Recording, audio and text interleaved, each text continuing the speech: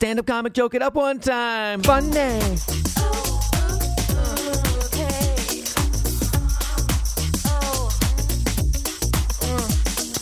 Funny.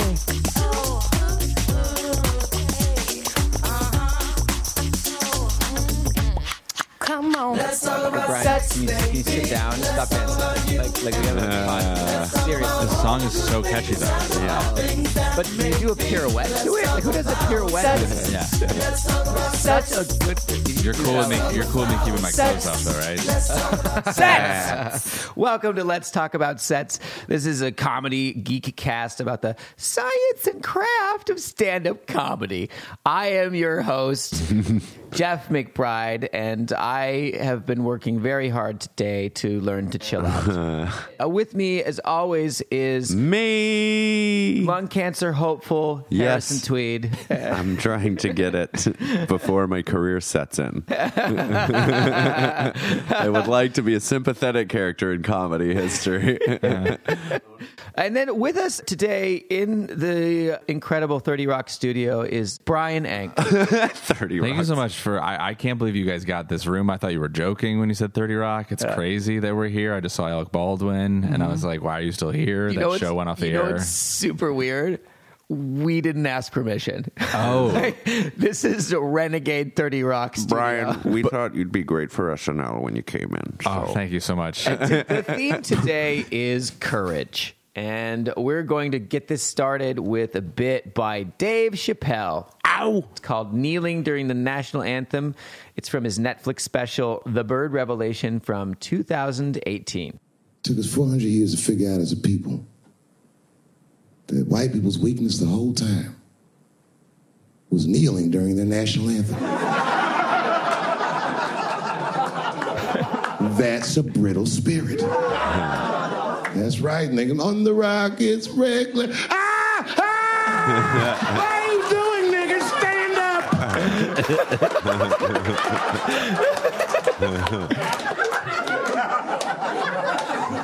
The Vice President of the United States got involved. Mike Pence got involved. He went to the game himself. These niggers will have to stand when they sing that. And all them football players looked up in the stands and saw Mike Pence and said, Mike Pence, come on, y'all. Wu-Tang.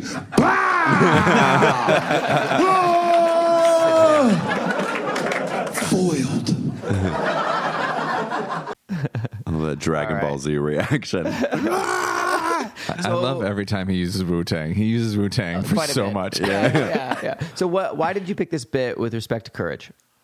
Well, I've always loved Dave Chappelle for how much courage he has, but that bit particularly, and actually that set particularly, like it got so much praise and also so much flack for being so brutally honest. And I just thought that was so courageous, and not only to attack the ridiculousness of being mad about the national anthem kneeling, but also just saying brittle spirit, just like openly saying like, yes. Yeah. And in the face of rampant patriotism, when you challenge people's patriotism, their nationalism, people get that's like violent level. Yeah. You like this particular bit because we're talking about like the symbols of patriotism, and he's in its face. Yeah, I mean, and we could do the whole go down the road of why the kneeling is important and fine and a peaceful protest, but in reality, it was just kind of more. We try to do this all the time as comics, is take a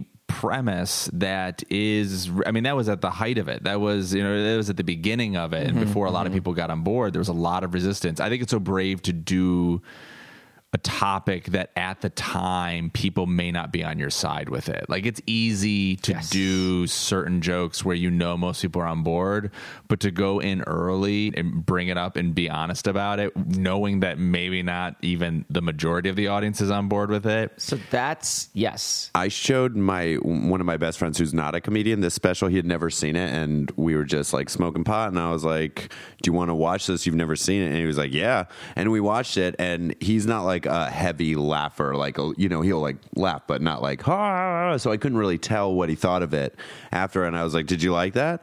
And he was like, yeah, I really liked it. And I don't understand why he doesn't run for office. Yeah. It was like, he talks about things that are so difficult to talk about in such an honest, articulate way that where it's like, it's empathetic, but it's also like brutal as it needs to be. I think I know why he doesn't run for office. Because being a comedian is a great life. Yes. Yeah. And being in the public service sector like that seems like a nightmare. The word. Yeah. It was, I liked what you said about, not you, Harrison, I don't care what you said, but what you said, Brian, about you're talking about things where you don't know that people, or you maybe even know people are not going to agree with you right away or at all. That takes courage. Oh, yeah. It's this is what I think about this, being honest and true and staying true to who you are and what you believe, even if you don't have the support at the time. And outside of comedy, when you see those heroes of civil rights and science revelations and all those things, is people being brave when no one else around was on board with it. Let's go to the actual root of the word. So courage comes from the Latin word C-O-R, cor, which means heart. The original definition and usage is, from what I read, it's to speak one's mind by telling all one's heart. And that's the courage, which makes sense. Like courage, coronary, right? So, and I think that to speak one's heart is vulnerable. You don't have a layer of abstraction between you. You don't have a character between you and the people. If they disapprove or disagree or really hate you for what you said and it was from the heart, that's you. Yeah. That's you. And not doing and I'm infamous for doing these, is the bailouts sometimes. Where you do the joke, and if you can start feeling like that thing of like, you talk about those risky topics and then being, well, that's just my 2 cents as a cis straight white male, that kind of thing, right, that brings you out of it. But standing firm in your feet and just going, here's the bit, this is why it's hilarious. Courage is the requirement to face what you fear. But if you're not afraid, you don't need courage. There's no courage. Fearlessness and courage are not the same thing. Yeah. You don't need courage if you're not afraid. Like you could just do it. I feel like fearless comes along with being stupid and not knowing what's going on. Courage is, I know these stakes and I'm still going to have to push through on this. And I always liked Dave Chappelle because I felt like he gave me courage coming up, because when the Chappelle Show came out, my parents split up and I went and lived in the projects with my dad. So I was a suburb kid in the projects and a project kid in the suburbs, and both communities hated me. And then the Chappelle Show came along and I was like, I can do this. And then that was the thing of like, I can work those angles. So then you just went around saying, I'm Rick James, bitch. Yeah. Everybody accepted you. Everybody accepted. No, when I was with my buddies in the projects, they were like, do the white voice, like do that. And I would just talk and they'd be like, that's it right there. And then I would explain all the black references to my white suburb friends. And they'd be like, do the black voice. You're like, nope. No. Yeah. They're like, what's a washcloth? And I was like, oh, okay. So the other definition of it, by the way, is strength in the face of pain or grief. And, I want to take a step back before we get too up our own asses about how brave. Like, okay, it's not the same kind of bravery as a fireman going into a burning building and taking something like that to me. It's like we're afraid of feeling bad. Yeah. And there are other dangers, and I want to get to that. But for the most part, we're afraid of bad feelings. We don't have embarrassment. Well, public embarrassment is the worst. It is not the worst. Public embarrassment. It's not the worst at all. Oh, you mean no. I don't mean the worst of getting burned in a fire versus it. I'm saying there's fear of genuine danger to your person. Yes. Or just feeling bad. Oh, God, they hate me. I've done Trump jokes, which in New York City, not that risky. Yep. But I got punched twice last year for making fun of Donald Trump. It's reaching a point where sometimes the open word it's not a fireman, it's not a Marine, but it is these things where it's getting to a place where, people are getting go hit back and stuff. to just what you just said. You were punched twice? Twice last year for making fun of Donald Trump. Separate women? woman or just It knocked me out hard. Yeah, you're into some kinky shit, bro. Yeah. Oh, did I not make that clear? Yeah, it was definitely a sexual thing. I was making jump jokes in bed to a Republican woman. It was Ann Coulter. Yeah. That woman she packs a Something wallop. about she her does. skeleton frame really. Yeah, makes and me her go, sunken eyes. Yeah, Skeletor's daughter. So you were punched twice? Yeah. And these are two separate instances. Where were you? Actually, one I was in New York City, and then the other one was upstate. Mm-hmm. And once I was on stage, the guy was waiting for me. Let me ask you this, though. In those bits, did you at least try to be funny? Yeah, I mean, it had nothing to do. The whole audience wanted to hit me because I was doing so. No, it wasn't even heavy Trump stuff, but it's at a place where, you got to go up and you got to speak your truth, and sometimes you get swung at. I think it's courageous for Dave Chappelle in this material to talk about the things he does talk about. However, I don't really think he probably feels much fear at all anymore. His career has already been taken from him, or he walked away from it. He has the best platform to be able to be an honest comedian. I think he's closer to fearless than he is courageous at this point. I would guess he just doesn't feel the fear anymore. He has a fucking giant fan base. He can go anywhere he wants to perform anywhere he wants. He's got plenty of money. So it's what is he really afraid of? I agree. I think that's going to become more and more of a thing, especially when you have people getting smart and having either their own networks or working out deals where they control their product and that kind of stuff.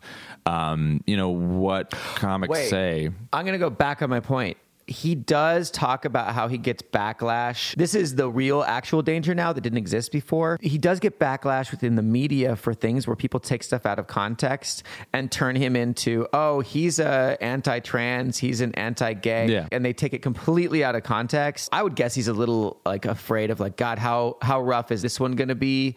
But that's probably about it. Yeah. I mean, he even talks about it in his, the 4 specials he released in 2 years. God, they're so good. Getting backlash for what he says and this and that. And I think we're also, before we even dive in even further, we're all 3 conscious comedians who are not saying that any blanket statement can be made and no one should be. You know what I mean? There's comics who are everyone's super offended. You said 3 racial slurs and had no point to it. So it's not that people should be able to say whatever they want or this and that. But he does risky jokes, and he, sometimes does get in trouble.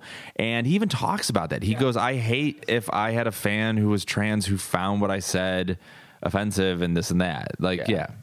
I want to talk about different, underpinnings of courage, because the connotation for courage is nobility. There's a noble element to it, but not always. If you're saying something for a purpose, like this Dave Chappelle bit, he is making a point. It's clearly funny first. Way to go, Dave Chappelle. But he is making a point. He's saying something in the face of that wave of patriotism. I'm willing to upset people for what I want to say, or risk upsetting people. Then there's you can be courageous and not have any noble purpose behind. You just be for yourself. I enjoy the rush of pissing people off. I've seen that a lot. Oh, sure. Yeah. There's people who are I love just, making people mad and this and that. They love it because it's a rush. There's a fear to it. You do hold power over someone. You have the power over them and this and that. But I think of people like Muhammad Ali not participating in Vietnam. People look at that now and are like, oh, how brave. But at the time, everyone thought, there were so many people who thought he was off. Yeah, you're not patriotic. You're this and that. And it wasn't to piss people off. It was because of his faith and his stance on Vietnam. And that was very courageous. And there's very similar things about what people are talking about right now and the risks that they're willing to take and what they're willing to talk about. And, even when that, not everyone's on board with what you're doing. Mm-hmm. Well, and the opposite is what we say all the time, which is everybody here agrees with me and I'm an ally. Oh, yeah. Right. I'm an ally. I'm a blind ally. Whatever you got, I'm an ally to it. There's no courage in saying whatever problem you have, I already had a problem with it before I even knew it was a problem. I had that problem. I'm always on your side. I'll just be quiet. Like those people that are I always had perfect morals. It's like, yeah, those type of people. It's like, I do agree with the sentiment. It's time for like straight white men to like listen to people. I totally agree. But that also can be manipulated for the benefit of the straight white man that doesn't really want to say what he's really feeling. He'd be like, I'm just going to sit back and listen to all this and just not say my moral beliefs and just act on them accordingly in the shadows. I have so much more faith in someone who does have the courage to do what Chappelle's doing, but not like a celebrity like Chappelle, just someone that is willing to be wrong in an argument, in a conversation, just to like find out where we're all at as a society. We need people to speak their mind, even if they're going to be wrong. And we need to speak our minds, even if we're going to be wrong. Yeah. And that's where the good best stuff thing is when someone goes, oh, you're wrong about that. And you take a second and go, oh, I am. I'm wrong about that. I'm sorry. I'm going to, I love how I say I'm wrong and all the time because I'm proven wrong all the time. And it's good. And because there are things also that are that blind ally of like, I've always been a supporter of the trans community. And you're like, you didn't know what that was 10 years ago. You had no idea what that was. And there's like the courage that it takes to say, I was wrong. I didn't know. The courage to look bad. To look bad. The people who say that I was always, they don't want to look bad at all, and they're afraid of being rejected or being in the wrong side of something in front of a group of people that they know how they feel. So they go, accept me, accept me, accept me. But risking that non-acceptance is fucking difficult. I think if you're bringing up a topic like Chappelle or any comic, if they're bringing up a topic, that means that they give a shit about it. They do. And I do tell many people who are those blind allies who are just, I say, you got to talk to these people who disagree with you because they're very close to not giving a shit anymore. They're going to reach a point where trans, non-binary, black, white, or whichever community you're defending, they're just going to pull away and be like, okay, whatever. I don't give a shit anymore. I will say this, though, like underneath what you're saying, you have a drive to educate, to enlighten. That's underneath it, and it's scary for a comedian to even admit that they want to do that. It just came up recently. I did a soul searching. I was like, why do I do the jokes? Is it because I want to educate people? And there's a sliver of that. My thing is, and I just watched Patton Oswalt was talking with Colbert like I think a year ago, and I just watched the clip of you can't be afraid of something when you're laughing at it. And it just stems back to the people in my life that I've come and to know and stuff like that, you know, family, friends, stuff like that.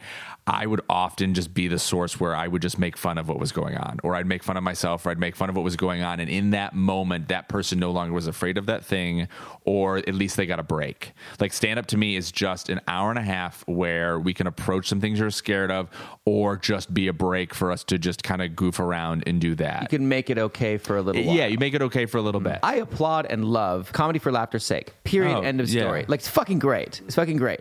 I do want to say like you don't always need to be doing that. It's my favorite stuff when I walk away from it and go, fuck, I never thought about it like that. Yeah. Wow. All right. That's how I think. Oh shit. Like I love that. It's my favorite, but it's not necessary. Yeah. And I think that it's easy to fall into this thing where like, well, what are you doing? Why are you doing it? It's like, it's okay to just want to make people laugh. Yeah, that's all. Yeah, that's what I'm literally here for. And sometimes I do. Sometimes I'll walk away from comics and conversations that are like, what I'm trying to say in this, I'm like, I gotta go. I'm so sorry. So like, it's a priority thing. Priority number one, laugh. Yeah.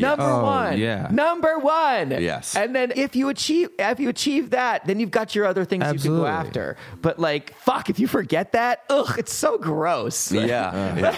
Like it's just like, you should run for office. I remember vividly, like the first time I was like, I want to do comedy forever. I was 5. My dad put in a cassette. I was sitting on a teal green carpet because that's what we had. And a guy went over a hill with another guy with coconuts. And he was pretending to gallop, and he was banging coconuts. Oh yeah. And there's no deeper message there. There's no thing that silly for silly's sake. Everything in the world made sense as soon as I saw the coconuts going. I was like, oh, that forever.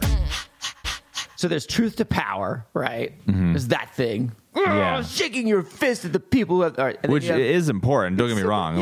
It's great. It's part of what we get to do. Yeah. And then also there's the courage to display your flaws, your mistakes that you won't think will be accepted. They're going to be like, nah, man, not okay. Don't like it. That second part, that's my true north a lot of the time. Try to find, where are my hypocrisies? Where are the things that I don't think people are going to accept because I know what their sensibilities are. Vulnerability is also very courageous. That Yes. that opening up of like, this is my shortcoming and here it is. Yeah. And that's Richard Pryor, right? Richard Pryor is known for being courageous because he's just ultimately vulnerable. Just like, I'm going to throw it all out there. And that vulnerability is just so powerful and scary as fuck. It's so scary. It's tough also viewing older comics because we can look at it with the lens that we have now, the lens that they created, the ability. But like, if you sat in the room when Pryor was talking about what he was talking about, my God, you're like, we don't even talk about sex. How are you going into vivid or blowing another man jokes right now? Like, how are you doing that? Yep. Like, that was offensive at the time. That was what people walked out on and wanted his career for. But what it is now, we have this interesting, bizarre flipperoo where we are actually in legit danger, especially people further along. Their careers and jobs are in danger for the jokes they try to make. Yeah. And that is relatively new, I think. I don't remember it being a big thing before the last 10 years with social media and camera phones and all that stuff. Case in point, Kevin Hart. Yeah. Yes. He just lost thousands or like hundreds of thousands of dollars and a huge boost in his career because of a joke he did. To host the Oscars. To host the Oscars. Because of a joke he said 10 years Multiple ago. jokes.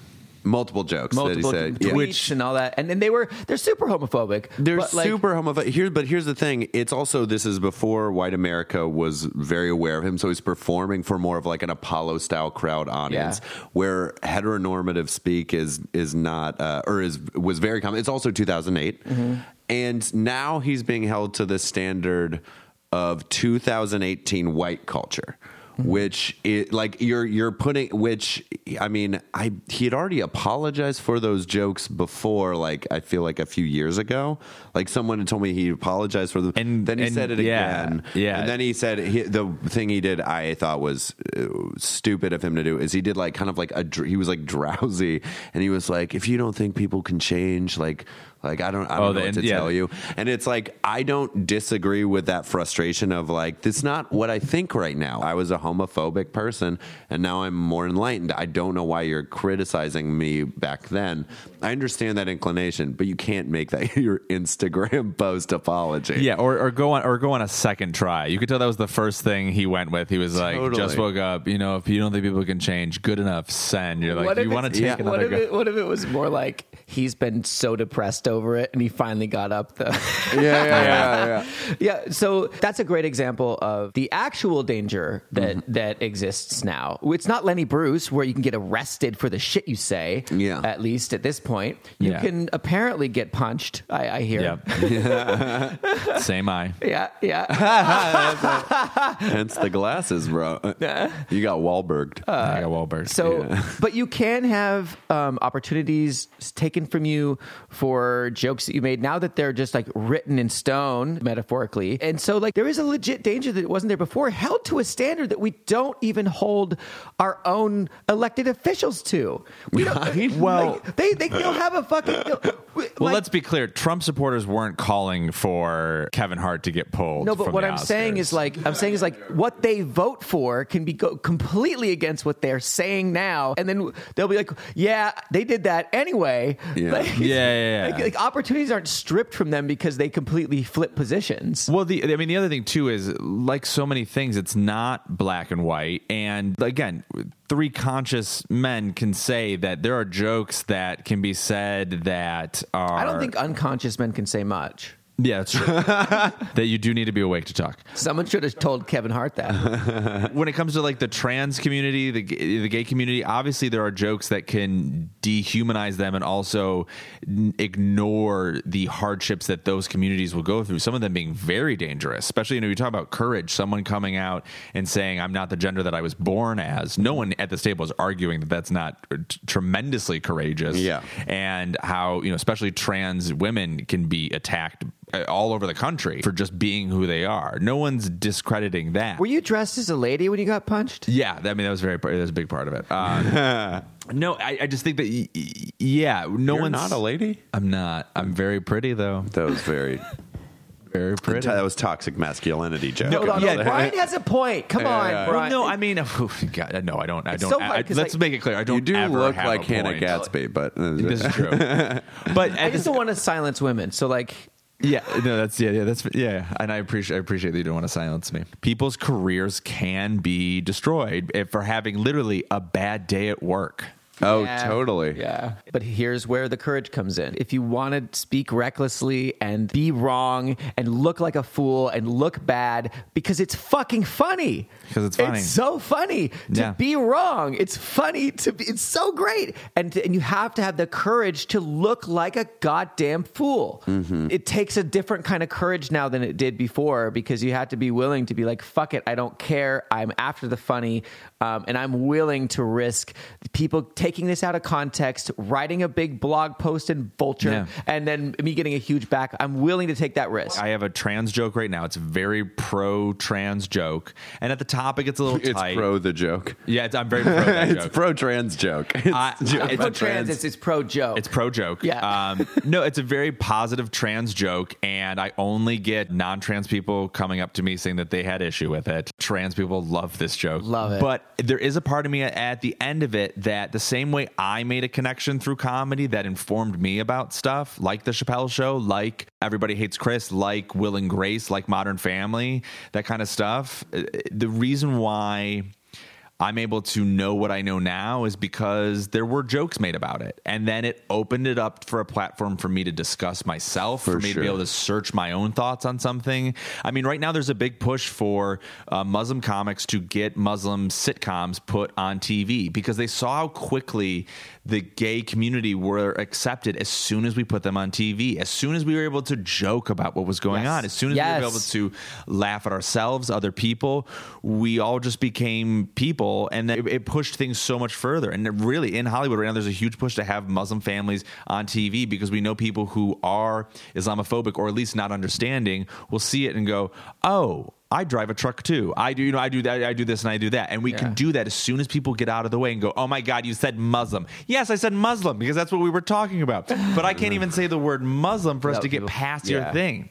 And I want to shake this person. This joke's not for you. This joke is for the person who is transphobic, who is nervous about the joke is getting tricked into sex. It's so, and I want to say there is a certain nobility in speaking for those people as a cis white male. I think you're really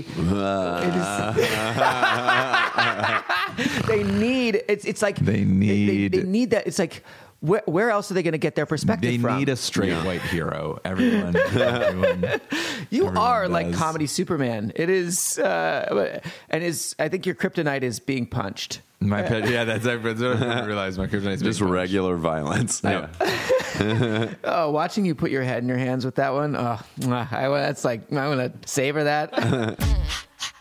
I don't like it when people say, it's so brave. It's so brave. I'm always just like, no, can we not use the same word as the guys who are on skyscrapers washing the windows? Can we or the guys who are like, in uniform and facing death? Like brave. Like, what am I afraid of? They didn't like me. It's not danger. It's the deeply ingrained fear of not being accepted, being kicked out of the group. Because it's so deep. Like when we were fucking nomads, if you got kicked out of the group, you died. We're social creatures, but it's not the same as legit danger. And I do want to split that hair. Yeah. Like, again, like it's not as brave as being a trans person. You know what I mean? Like my joke, if someone was like, that's a brave joke, it's not nearly as brave as being someone who from that. Yeah. It's not as brave as a Marine or a firefighter. It's the kind of bravery. I don't think it's you're still facing fear, but you're not facing danger. And it's more brave in a masochistic way, because the fear is that you'll be publicly embarrassed, but also you signed up to maybe get publicly embarrassed. Right. It's not like risk reward. The reward is they all love you. Yeah. Versus Whereas like a certain like it's like public embarrassment or public shame would happen to like a trans person for coming out, which is like real violently publicly embarrassing. Also, it's only danger. There's only fear and courage for comics who are good at it, because comics who are bad at it are so clueless of how bad they are. They will go up and they'll just be like, "That went really well." Well, okay, let's back up to our earliest times. There was a lot of courage required to get on that's stage. True. I withdraw the last statement. Yeah. That's 100%. I know, true. like getting on stage, it's better now, but like the stage fright is immense. Like I just like my fucking heart starts to beat. I feel it all over my entire body, and I'm like, and what sucks is that when I'm in fight or flight, I can't remember anything. Like my those parts of my brain shut off. So I'm like, if I haven't trained and prepared enough for it to just be muscle memory, I ain't digging it back out. I actually once threw up thinking about doing a Colbert spot. This is real. I once threw up. You were fantasizing. I was fantasizing about how it would work, and I threw up because I thought with my fight or flight, I'll forget everything that I was supposed to say. Are you more neurotic than me?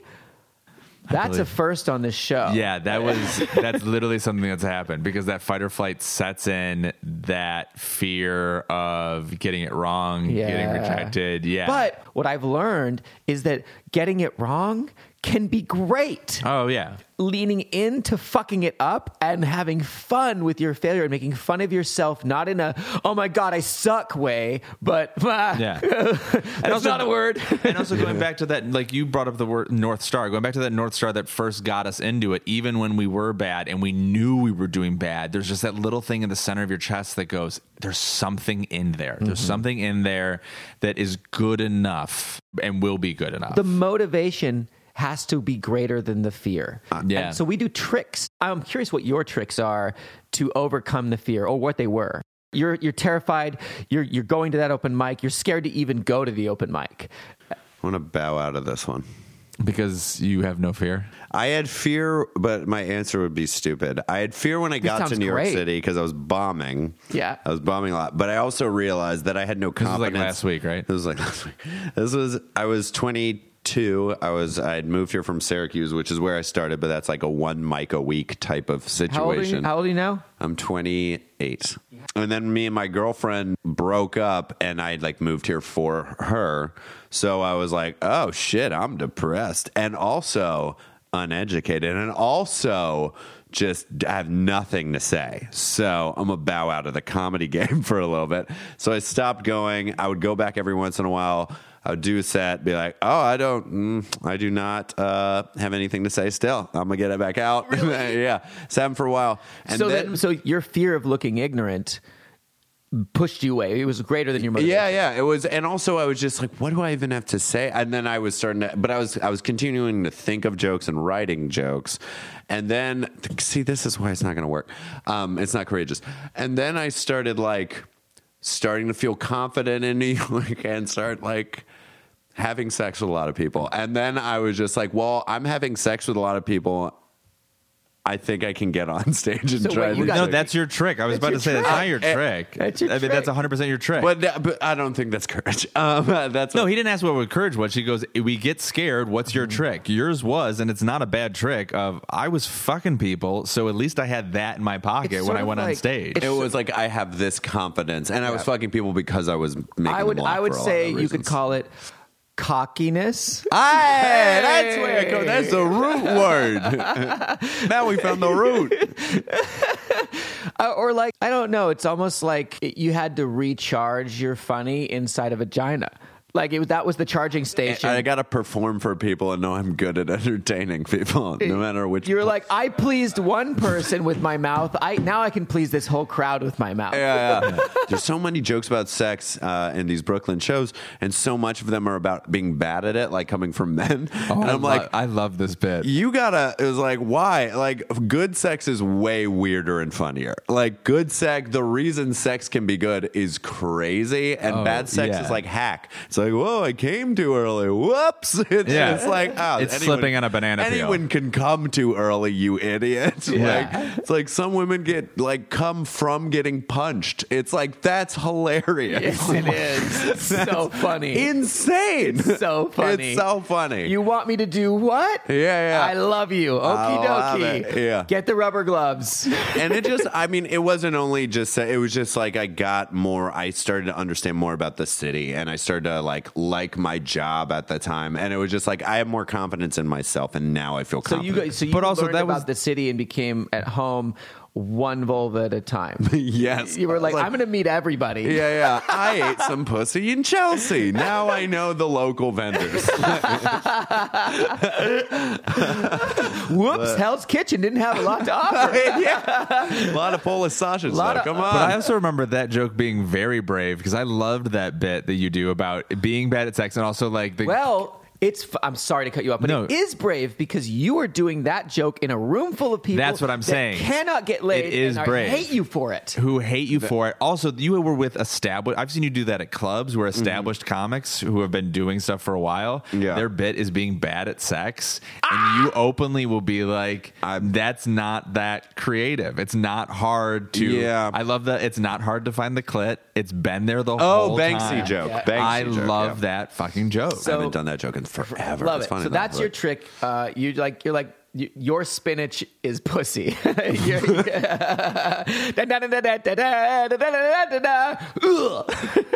That's so I funny. have a boner. But I will say this. I'm so much funnier now if I haven't fucked that day. Oh, yeah, you don't need it anymore. You don't need your pussy crutch. Totally. Yeah, the pussy crunch. Yeah. I need the crunch. More like a walker because you get in it. Like a That's funny. Okay, so right. Brian, what are your tricks, or what were your tricks early on to overcome the fear of just getting on stage in the early stages? And keep what, in mind, what was it like? it will be less cool than mine. Yeah. Well, mine was just watching Harrison have sex. That's what because I thought if this guy can fuck somebody, I can go on stage and make people laugh. I can have one of the best careers. Yeah. This guy, this dude's.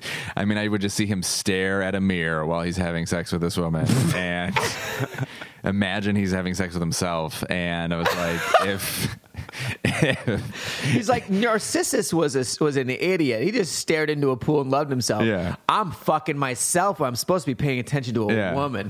Yeah. Well, especially anyway. No, for me, I think stupidity is part of it.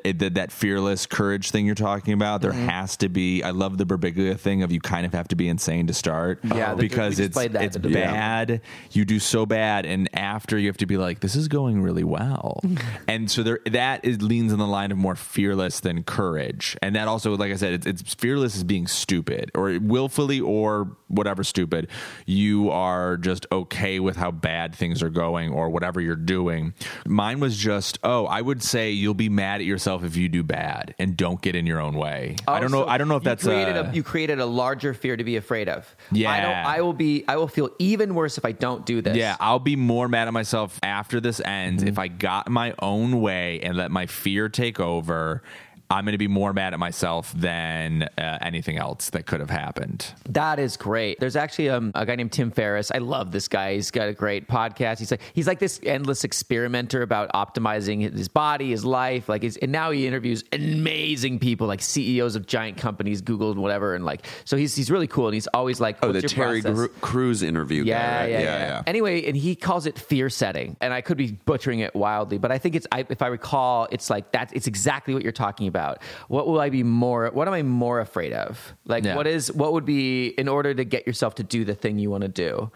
Oh, I love it. I also want them to have a good time. Like, that's my thing with the audience. Like, I've always been like, Focus on them. Yeah, I want you guys to have a good time. So yeah, I want this to go well. That is a great point too. I definitely use that now. I didn't use this earlier, but now I go, I do this thing where I'll go like, okay, this is not about me at all. I'm here to give laughs, not get them. I am my job is I owe these people. They are giving me their trust that I'm gonna make them laugh. I owe it to them to not focus on me and be like, I have to look good, I have to do well. Instead, it's I'm gonna do this for you. Yeah, that's That also when you eliminate some of the fear. For me. I mean, there's nothing worse than when a comic goes up and is like, "Oh, this is my therapy," and you're like, "No, man, it's not supposed to be. It's supposed to be for them." And that's the same. That also helped me when I started doing jokes for a year, having some of the same jokes in there, and kind of beating myself up and going, work on. But it'd be like, "Well, this is for them. You'll sneak your new one in there, but do your good stuff because it's for them, not you." Right. I've found it's easy to be courageous and be committed when it's something outside of me. Like almost like if you're going to go to the gym and you have another person who's going to meet you there, you're more likely to go to the gym because you'll let them down. Yeah. Right? And I think this is sort of the same thing. If my focus isn't on me, then I'm not afraid of what's going to happen to me.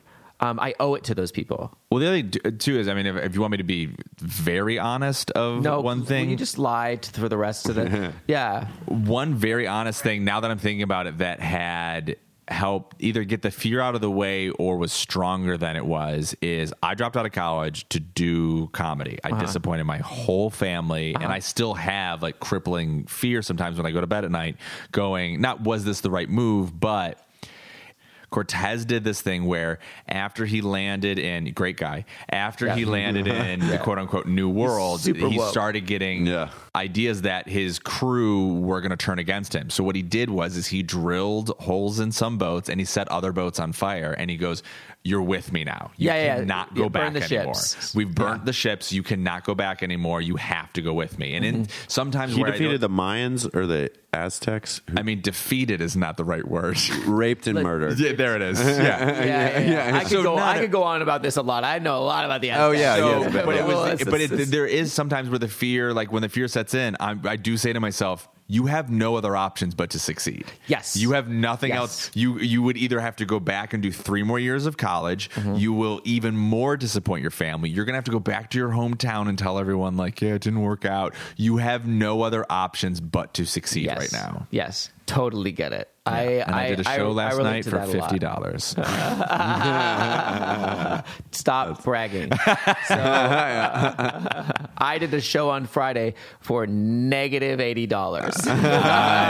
That's funny. I did a show for negative $80. So when you're laughing, you can't be afraid. I get paid for all my comedy. I just funnel it through a dog walking company. I have to pick up the money in increments at different apartments, and then I leave my own dogs at those apartments, and I walk them at my leisure, just because they're the money there. gets back to you somehow. It's all from comedy, though. It's in dog poop. All right, so I want to say mine, obviously. So there are a few things. Brian, I heard you have a clip. Is the head vein out? I was about to say, Two of them. Is that a common thing? I've been growing the other one. It's getting me hard. So, it's giving me courage. Look at all his courage. He's brave over there. He's a brave boner. So, a few things. Number one, when people would say this is brave, I'd be like, actually, I have a very big picture. I've had people that I love die. There was a long period of time where I thought I was going to die because I have like a brain cyst. Every year I had to go in and get an MRI to see if it was going to grow and I was going to retard and die. I get to say that. I might have retarded. So... I love retarded, that kind of, like that pronunciation and that use. Yeah, so much better than retard. Yeah. Retard. I might retard. Can you not say that word? I think he's allowed. I think he's allowed. I am. Because he's. Yeah. I'm a current member of the club. So okay, and that was I wasn't wanting to fuck myself. I thought it was another person in the room. 20 minutes later, it's been sitting in the front of his brain.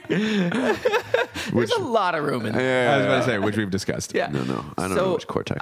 experienced that. Like I had a sibling die. I had I had this like perspective of, oh, this could go tomorrow. Like in just a flash of like vertigo and fear. That's it. It's gone. So, and I had this epiphany when I was a banker. It was just like, oh, this is not the life I want. This is not the life I want to lead. And then I was like, okay, well, what am I more afraid of?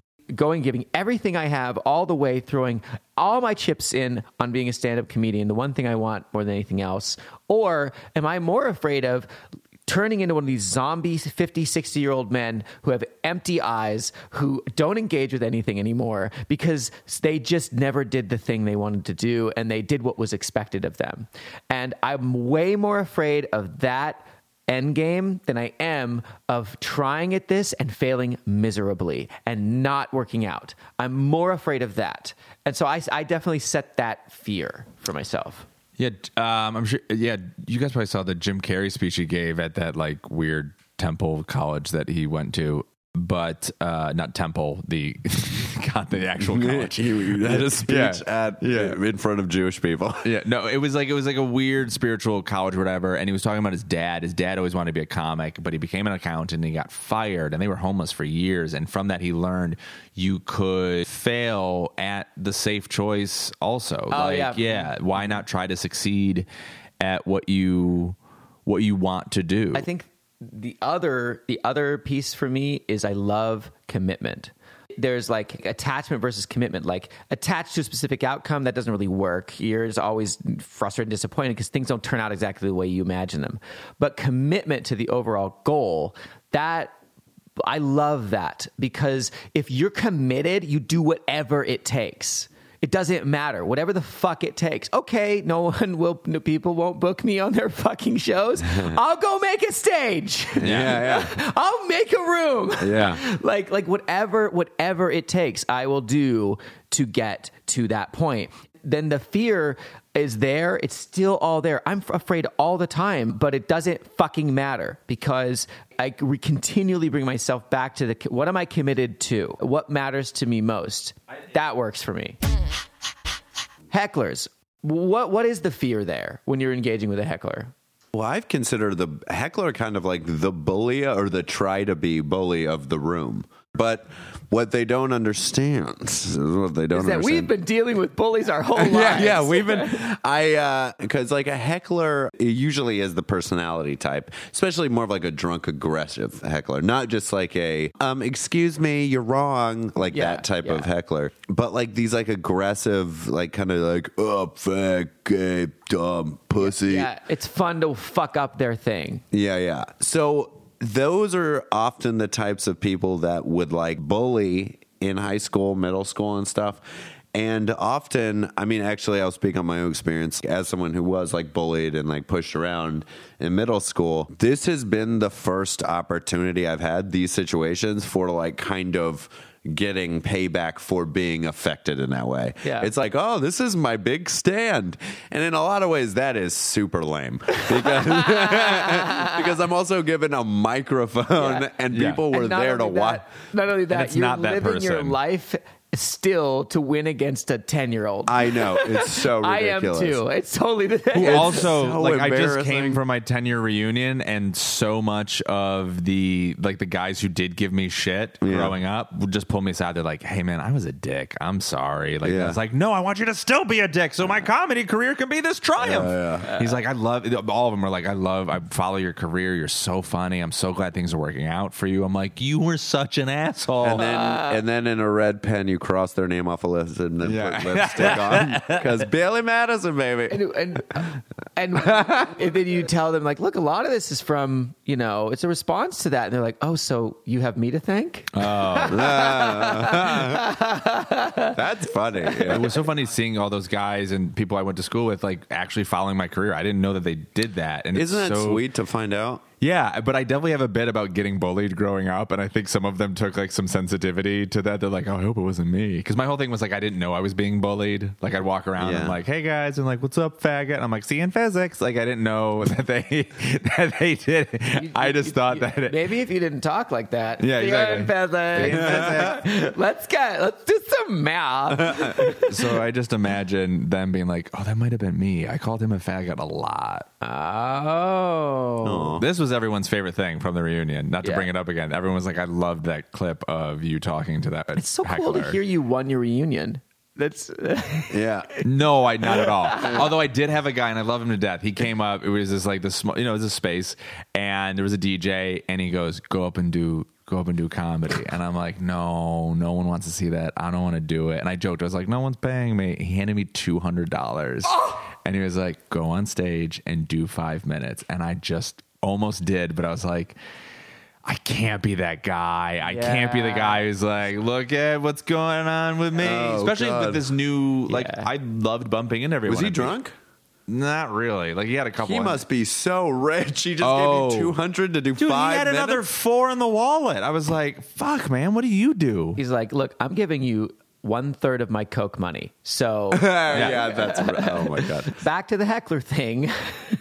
So I remember you saying something. It was something great. The control issue. Yeah. Hecklers are tough, at least for me. I think some comics do amazing with it, but for me, I wrote all these jokes and I don't do a lot of audience interaction because for me, like I put in the work, I have this good stuff for you to take in and hear and think about and all that stuff. So you being from Jersey isn't that funny or interesting. You know, the stuff that I have prepared is so much better than my interactions with people all the time. And that's kind of what pushed me into comedy was this idea of if I come up with good lines and I have things prepared, conversations will go better than off the cuff. Because off the cuff, Brian has nothing good to say. Yeah, and I didn't know that before. I didn't know that before you came on the pod, and I've been a little disappointed.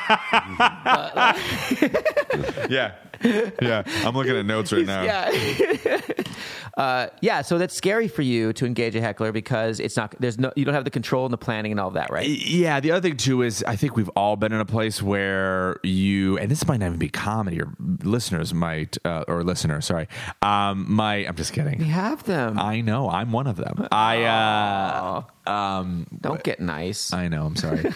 But we've all been in situations where we think everyone in the room will be on our side and that no one in the room is on our side. Yeah. It's funny 2 years later. Yeah. But in the moment, like I've been on stage and I've been like disagreeing with someone and like kind of putting them in their place. And then the whole room goes, no, we don't like that you did that. Yeah. And when they think you're too mean. When they think you're too mean. Especially me. I can't be mean. It does not work. And that always grew up, like growing up also with like bullies. People be like, I fucked your mom, you gay piece of shit. And I'm like, well, you look homeless today. They're like, whoa, Brian, whoa. I'm like, what the fuck, you look man? homeless today. That's a funny response. I was like, what? How is that on me? And that's very funny. That's not even comparable to what he said. Yeah.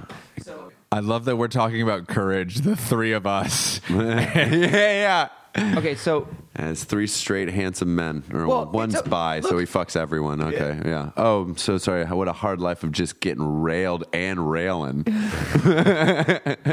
That sounds like you work for the train company. it's how I was raised. I want to be an input and an outlet. Okie dokies. Come on, let's talk about sex.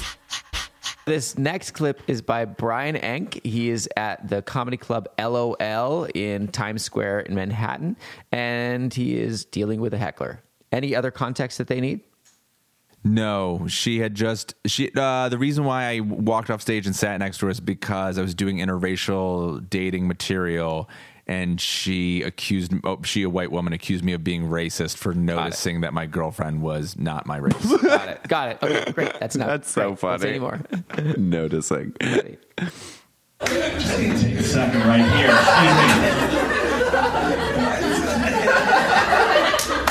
Have you ever heard the expression, maybe sit a few plays out? Have you ever heard that in your life?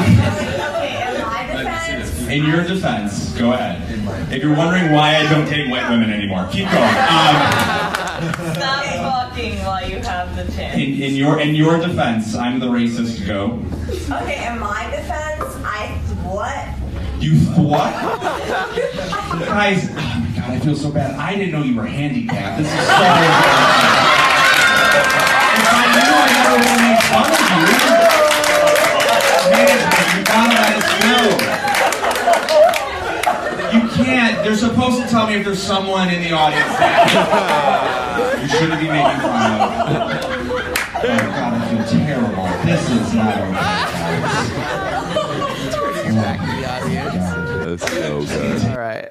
Oh my God, that's great, Brian. I was so impressed when I saw that for the first time. It's that's so good. so great. It's so Yeah, that great. was fun. I love the so- sincere apology as a retort. Yeah. Like, oh God, it's so funny. Oh my God, that's so funny. It was one of those things where you're excited. What was the first thing she said? She had said, I said, is anyone else doing has anyone ever done interracial dating? And she goes, racist?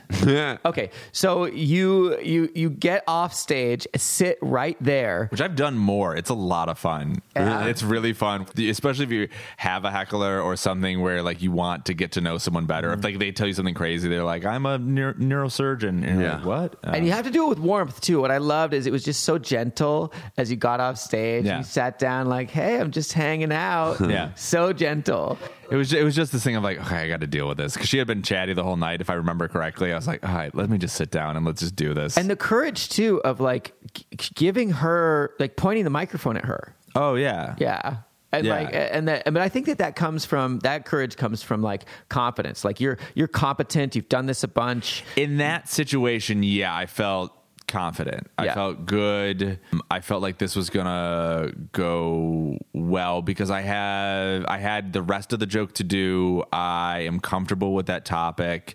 Any race stuff at all, I feel good talking about. If she had chimed in maybe during like a different bit, I may have been a little bit more nervous. But yeah. Got it. Yeah. But in general with heckler stuff, because you're so prepared and that's where you like to live, there's fear there for you. Oh yeah, I mean it's something that I'm doing better with, especially like just because it happens so much now, and kind of just not having stuff ready, but just it is that courage and confidence can sometimes go hand in hand. I think courage is when you're afraid. Yeah, that confidence is it just happens enough times that you just go, I'll figure this out. Yeah. I'll figure this out. Right. Something's going to happen. It may not be on the first jab back at her, but it'll be on one of them or him. Men can be hecklers too. And, Not trans people though. but yeah, so it was just, and it was just that fun moment where I was like, as soon as she said thought, I was like, oh, I'm going to make fun of her. And then I was like, oh, wait, be sincere about it because it'll be so much funnier. Yeah. So great. Let's intro Brian. Yeah. Brian Ank is here. Thank you so much for doing the podcast. So happy to be here. It's happening. So Brian is a Brooklyn-based comic, and he is a producer at Brick TV, as well as you are a working comic on the road. How long have you been doing it now? 8 years. Mm-hmm. Yeah. Oh, nice. And where are you from originally? Quitting time. Yeah, it's about time to quit. Rochester, New York. Uh-huh. Upstate. Oh, so you're not a New Yorker per se, but Yeah. East Coaster at least. Exactly. But when did you move to New York City? I came, I went to college in the Finger Lakes for 1 year, started doing stand-up, started doing acting, and my director said I should go to New York. I got into New York Film Academy and did that for a year. That was 2010, 11 that year. So you didn't move here for stand-up? Was it in the back of your mind? No, I moved here for stand-up. Oh, you did? Okay. Yeah, I started doing a couple shows in Rochester, and then I got a couple paid gigs, but it was I wanted to do it my whole life. I had wanted to do it my whole life. I got talked out of it by my friends. They were like, not funny. Yeah, literally. They were like, it was the same guy who offered me $200 to do a spot. How is this not set on me? Yeah. Oh my God. I don't want to so make this funny. long. I don't want to go down my own road. I was at a sleepover in my own house and we were watching stand up and I had a notebook of jokes that I had written for myself underneath my sleeping bag.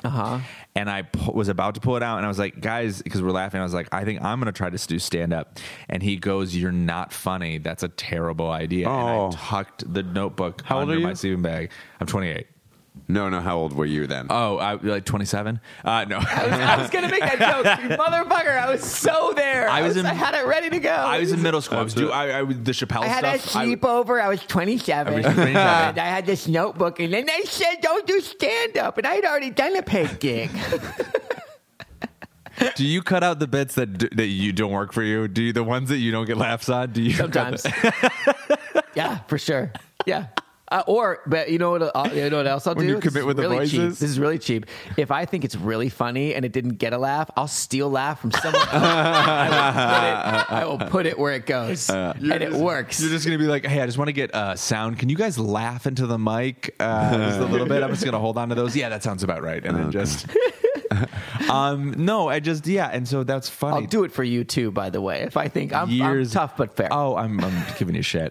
Years later, he offered me $200 to go on stage. That's awesome. This is the very guy who discouraged you and delayed your entry into the career, then tried to pay you to do it, and you wouldn't do it. Like first he said no, and then you said no. This is. I'm not bullshitting. I just have understood what has happened. I see it. Brian, I want to ask this question. We haven't asked it in a while. Is there a tip or like some like thing that somebody said to you that really clicked and helped you with your stand-up or made you look at it a different way, or something you heard on a podcast that like you're like, oh, that's it, or anything like that? Take a day off a week. Like literally go be a person for one day a week at least. Cause we try to do every show that we can and this and that. And it's not a take it easy. It's not give it all you got. It was just that thing of you're not going to be good if you're just a comedian. Yeah. If you're just a comedian and you're a robot and you have nothing else to offer, because then you see these stand-ups where all they talk about is the business and all they talk about is what's going on with them and their careers. And there's nothing to connect with because they don't even look at that stuff. You know what's cool about this? It's one of the first times I've ever seen Harrison take notes. That was a car starting. Okay. That's great. I think there's a lot of truth in that. Yeah, because you could really whip the shit out of yourself and be like, "Oh, and I did." I was at Broadway Comedy Club for 2 years straight, and I was doing like 2 or 3 shows a night every day of the week, and I just got bored with it. I was on autopilot. Yeah. And this comic was like, "Yeah, you got to go back and be a person." And then do you remember who the comedian was? Harrison Greenbaum. Oh, nice. Yeah, okay. That was a great advice. Great New York comedian. Yeah, he's awesome. Let's play another bit by Brian Enck. This is at the Grizzly Pear Comedy Club here in New York City. And anything you want to say to preface it that doesn't actually give the bit away? It's about gun control. Got it. And in New York, that's well, wait. No, honestly, that joke, I get more people coming up to me and yelling at me than any other joke I've ever done. Okay. Well, that club is near the Jersey Path train, so that's why. I mean, anywhere I do it. Yeah. Yeah. Okay, so this is a joke no one likes. Got it. All right. So this next bit is an unpopular bit that Brian Enck You wanted my worst stuff, right? But despite the negative feedback he receives on a regular basis for it. Yes, everyone tighten up your butts right now. That's the correct response. The man with the microphone said the words gun control. And it is. We have an issue right now. It's easier to shoot up a school than it is to get into a school in this country right now. We are having some big issues. We're having issues right now, and we gotta fix it. We'll find a way. And full disclaimer, I'm not a gun person. I don't like guns. I shoot guns like gay men treat bras on my heel grips. I want nothing to do with them. I have 2 7 inhalers and I don't like loud noises. I am not a gun person. So my opinion can mean nothing. That's okay. But I think I have a plan that I think could solve these mass shootings. Because the gun people go, well, we need the guns. What if the government tries to overthrow us? Okay, so I got a plan that's going to stop mass shootings and make you guys happy. Here's the plan. Straight white men don't get guns, everybody else gets guns. That's the new plan.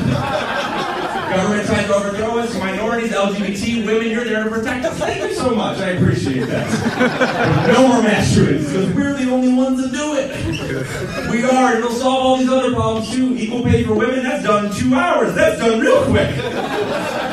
They have all the guns, whatever they want. Whatever they want. What about the bodies and birth control? Again, whatever they want. That seems like what we should do. I think it's a good plan, but I also have selfish reasons. I live in New York City. I get hit on by men sometimes, and it'd be fun if they hit on me with a gun. That'd be fun. Not in like a violent way, but like cool lines like this goes bang and so do I. You know what I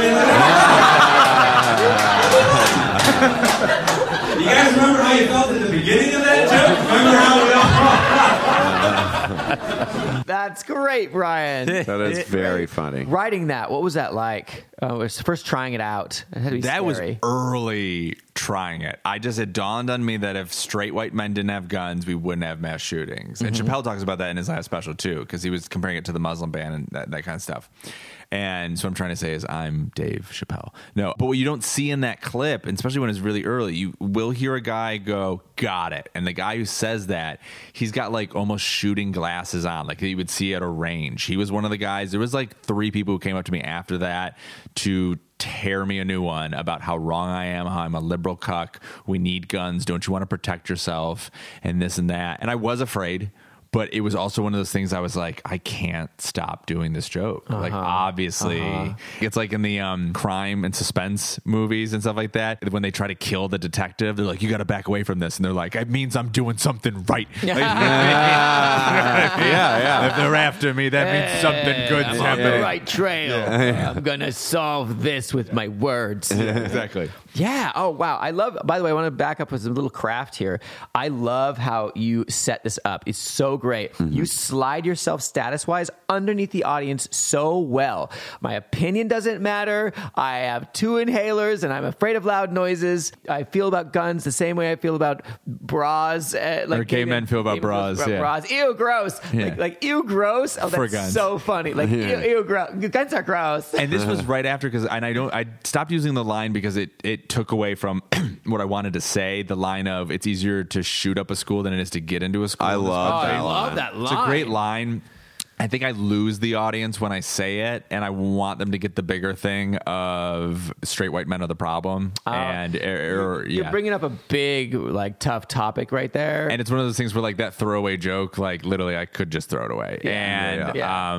But it was right. Got a big response in that. Well, it was because this is awful, but I don't remember the school shooting. There was a school shooting that happened, like, I think 2 days before. No, that Florida one, like that. maybe. It might have been, I think it was the Florida one. Yeah, and like, it's a lot to bring up to just, like, casually say, hey, our kids are getting killed. Like, like, that's a lot to bring up. It's like, whoa, hey, hold on. Like, I can see why you would take it out because it doesn't necessarily serve it, but god damn, it's a good line. Yeah. It's really, really. So I want to talk about the writing of this. How did you get started with it? I knew I didn't want to be someone who came at them with numbers and came at them with stuff like that, because I think it was going to lose them.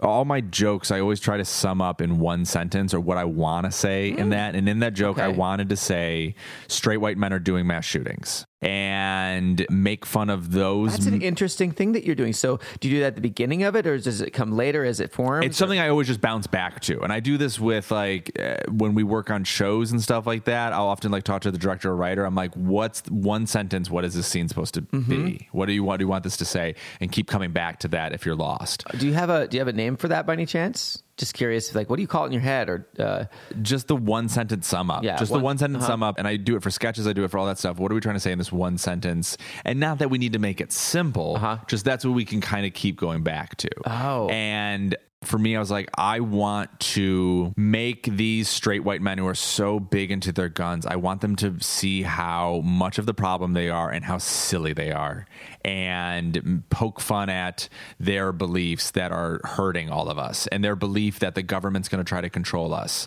and this and that. And, we could just have the women, minorities, LGBT, they can protect us. You're good. You don't need a gun because it's problematic because we're the ones doing mass shootings. And also turning it on myself a little bit too. Yeah. Right. And I liked how I really enjoyed how you were like, look, we can still have all our guns. Just give it to the people who aren't killing. I also want to do something different than Jim Jeffries. Jim Jeffries has nailed gun control, and it's tough for anyone. It's one of those things where it's a topic. You're like, I can't touch that because someone's just done it so perfectly. It so well. So that's why I wanted to just go, the sliver on the side of it was more Americanized and just the straight white men. Mm-hmm.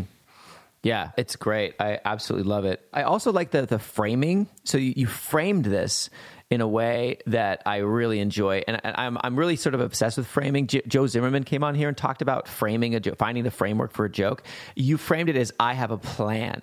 Yeah. I have a plan. Instead of it should be like this, you go, guess what? I have a plan. This is my plan. Yeah. Right? That I think that adds to, it provides a sort of a whimsy to it. Cause like he's a fucking comedian. He's not going to do anything. Yeah, I have no power, no anything like that. Yeah. And they already know it's going to go to a silly place. I don't. At that point, I don't think they do. You don't think so? I can feel the tension in the room. Yeah, I guess so. And I've enjoyed. It was because of this joke I've been trying to explore more jokes where they have that top part, and that's why I say, do you remember how you feel at the beginning of that joke? Yep. I loved that. Yes. Not that I want to make people feel shit, but that relief. It's tension relief. Yeah, I've been trying to do that more, but I loved at the top. They were like, "Where is this going to go?" And the ridiculous line of "straight white men don't get guns." And that's the thing, that the sort of like the pitfall or the danger of comedy is built into it. Like you have to create tension. And knowing how much to create and when to release it, that's where the danger lies. And you have to be courageous in that moment to be like, I'm making this tense this is the upward part of you're going higher and higher on the roller coaster. And then when we come down, you're going to fucking throw your hands up in the air and scream. Yeah. Right. So, but knowing exactly when and how much, when to pop and how much tension to build, that's tough. It's a feel thing, right? Well, yeah. And I mean, I think finding out how long you can let them sit in that tension and how long you want to stretch that out. But also, they're not nervous about what you're going to say. They're more nervous about their fellow audience member. That's the other thing, too. Like, I was having people, you can't really hear it, but giving me short little quip comments of like, oh, that's one of them, yeah. Yeah, just kind of that quick stuff. I'm getting a lot of serious folded arms. Mm-hmm. And it's like, not, let's hear it or something. Yeah, let's hear it, something like that. Yeah. And so I've had people walk out and I joke, I go, he's going to go get his AR-15. And people are like, oh, I'm like, no, worry. He's going to shoot me. He's not going to shoot you guys. You're fine. That's so great. You're good. There's a scope on it, okay? Yeah, he's good. Great accuracy. So, but yeah, that stuff, they are nervous about, especially with that topic. Like, it's one thing if someone's offended by, but this has a deadly conversation around it. Yeah, I get it. And that's the thing that we talked about at the beginning, that place where you go, not this blind, I'm against whatever, or I'm for whatever, someone going and saying, I had this gun, I believed in this, and then something clicked in me and I realized, I'm on the wrong side of this. Or the other side where they're like, I had like lesser guns, and then I saw Brian's material, and I went and got more guns to shoot Brian. Come on, let's talk about sex. I would like to play a bit of my own, which I don't usually do on here, but I think it just fits so well. Because we are talking about bad comedy today. We already played Brian's. Don't work, make people confused, wondering why they're there. Cool. I thought we were talking about courage, but okay, cool. So the theme's bad comedy. Cool. To preface this bit, this is one I've worked on for a very long time. It's about bisexuality. It's about my own and the American culture. I weave this in with a lot of other things. So what's come before this bit that I'm going to play is I talk about being polyamorous, and then this is a part of it. And this is my closer. This is something that I use. I don't always use it, but when I do, with the right room, it's just, it's so great. Yeah. And I think I was with you, not to interrupt, I think I was with you at least maybe one of the first nights. Did you just at the Inkwell first time? I remember talking to you about this and seeing it and loving and seeing where it was going to go. It's so difficult. Well, I first started when I first got to New York. I've been working on this one for 5 years. I remember just being like, I'm afraid of this. I want to talk about it. And it was so difficult because it's still taboo. It's not accepted by and large. It's easier in New York, but once we play it, then I kind of want to talk about the evolution of it, because it was facing that fear, having it realized, they're not going to accept me. They're going to not like this. Having those fears realized, then me go, that's the next part of the joke. In this, I've just talked about being poly. I've also talked about growing up in Montana and growing up super conservative and religious and all of that stuff. And so that's all preceded this bit. Peace be with you. That's Catholic. Oh, okay. Sorry, buddy. Tried. I didn't have men in robes swinging candles or whatever. It seems like it'd be fun. Yeah. All right, ready? So Banaz, why I do it, and a big part of it is that I am bisexual. No, the first reaction was right. That's about right for our culture. It's a scary thing to announce, and I have talked about this in Montana. This room's cool, but like, this is a scary thing to say in a room full of straight and closeted men. Hard. And I've thought about it so much, you know? Why is this so different? Because it is, like, women get to have a very fluid sexuality in our culture, and men not so much. Like, women get to treat bisexuality like smoking. Like, well, I don't, unless I've been drinking. Who knows what I do with my mouth then? But guys don't get to do that. Guys actually like have to kind of defend their straightness a lot. They do it all the time, and it's cool. I get it. I see it, and it's sort of funny to me because, like, I've heard this joke my whole life. Does this make me gay? Does this make me gay? I know what makes you gay. Wanting dick. That's the whole thing. You also cringe at the thought of a vagina, then you're gay. It's, you know what it's not? Being organized. How did tidy become gay? How is that helping anybody? Can't clean my room, I'm not a faggot. What? How did that happen? I just want to free up straight guys. Just do what you want to do. It's fine. Like, just go to a Broadway play. Go to a musical. They're wonderful. They're so fun. Just go. And if you want to give a guy a hand job in the bathroom at intermission, you arrived like that. You didn't catch it watching Cats. And all this posturing is like, it's for the benefit of... think about this. So, like, nobody really cares how straight you are as a straight guy. No one gives a shit. Like I found that, gay men are just like, we'll see. We'll see later. Most straight women don't really care that much. In fact, they have so many, they want to fuck their gay friends. And lesbians, no one cares less than lesbians how straight you are. They don't even have a dog in this fight. Right? You're just like, freeze your sperm and die. Please, do the planet a favor. So the only people who care are other straight men. So all this posturing for each other, it's pretty fucking gay. I'll leave you with this. So I feel like I have a unique perspective on sex. I've spent most of my life, because of where I grew up and how I grew up, kind of wishing that I didn't like dick.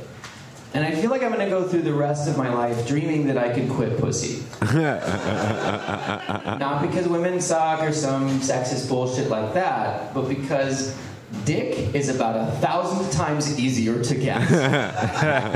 It's no comparison. It's not even low-hanging fruit. It's like apples that launch themselves off the trees into your mouth. Is that a cock apple? I think it is. If you want to have sex with a woman, you have to pretend like you're trying to sell someone a timeshare. You're just like, hey, come on down. Free food. All the wine you can drink. Just listen to my pitch. Do you know the difference between Grindr and Tinder? Grindr works. Thanks, everybody. That is great. I love that. That was from Brickspot, right? Yeah, the other week. Recently. When you guys pointed at me, was that because you heard my laugh in it? No, it's because you're fucking talking during my mother... right under the microphone. Oh, that's very funny. Yeah. That is such a great bit, though. That is real. Oh, my God.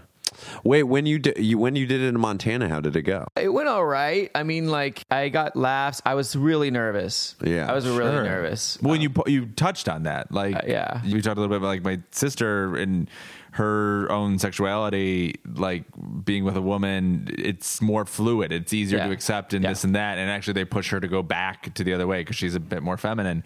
And for a guy to go, I'm bisexual, like that's a firm stand. And I have a lot of lines that I don't use in this. There's a lot more to this bit. This bit all told is probably like 8 minutes long. And I truncate it down to this, but I came up with a lot of them just because of the pressure, the shame of walking away away and feeling the homophobia in the room, the biphobia, whatever the fuck you want to call it, and knowing it was there. How do I know? Oh, because there's a bunch of guys in the back going like, oh man, no. Oh, yeah. Almost always black guys, black comics being like, oh no, man. Oh, and I'm just like, and I had that happen one time, and I was just like, by the way, it's not strictly one culture or one race. It's all over the place. They're just the most vocal. They're just the ones saying it during the set. Yeah. So and I finally I got so frustrated over it, and I just stopped, and I was like, you know what?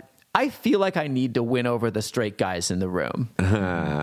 Let me just say this. You're safe. Yeah. I can get it anytime I want. Yeah. I don't need it from you. Yeah. And things like that but it was all from just facing that fucking fear and knowing I was not being accepted, but building the funny and slowly over time being like, this is the funny element. This is the funny part. Well, it's also just amazing that you can do this material in front of Kevin Hart and have him comment. That's incredible. I wish I had that opportunity. Yeah, you do look like the Oscar, by the way. I feel like if you were angry, kind of frustrated, you would be. A great Halloween costume, paint you gold. At first, I was very angry when I did this bit. It was a lot of anger to it, and now there's not. But it was me just as a rant. I even had that told to me by a club owner. You did it in audition. He's like, kind of more of a rant than a collection of jokes. That's funny. And I found that I don't need any of that. I don't need any of it. I can just enjoy and love the culture and love and accept and welcome the homophobia and understand it. Be like, it's okay. And when I say I want to free you up, you're fine. It's going to be all right. Yeah. It's such a better way to do it than you're wrong.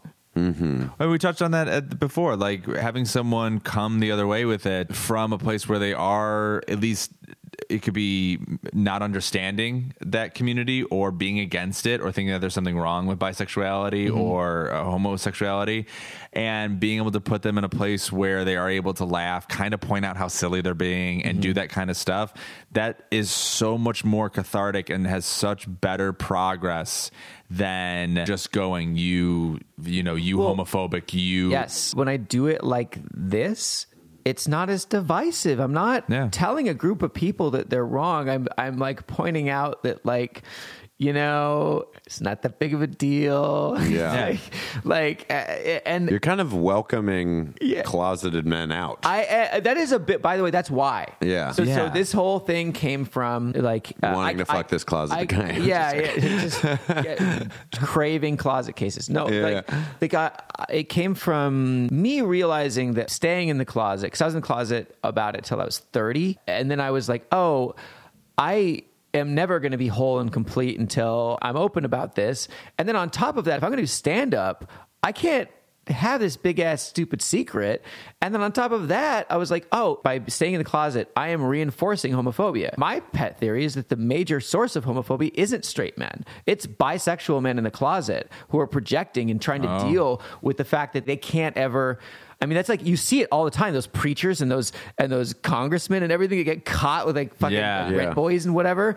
It's or just frat dudes, frat dudes, they're you're not a man unless you grab another man's dick and he grabs yours and you walk around in circles and blindfolds. Also, there's something where we drink cum. Yeah. Come on, this isn't. Don't be a faggot. Suck his dick to get in. Yeah, it's 100%. But yeah, the way you approach that, I get in so many art, and I love their motivation because they want to help these groups and they want to be defenders of those who otherwise other people would attack or take advantage of. So they're not in the wrong. But I always say, do you want to win or do you want it to get better?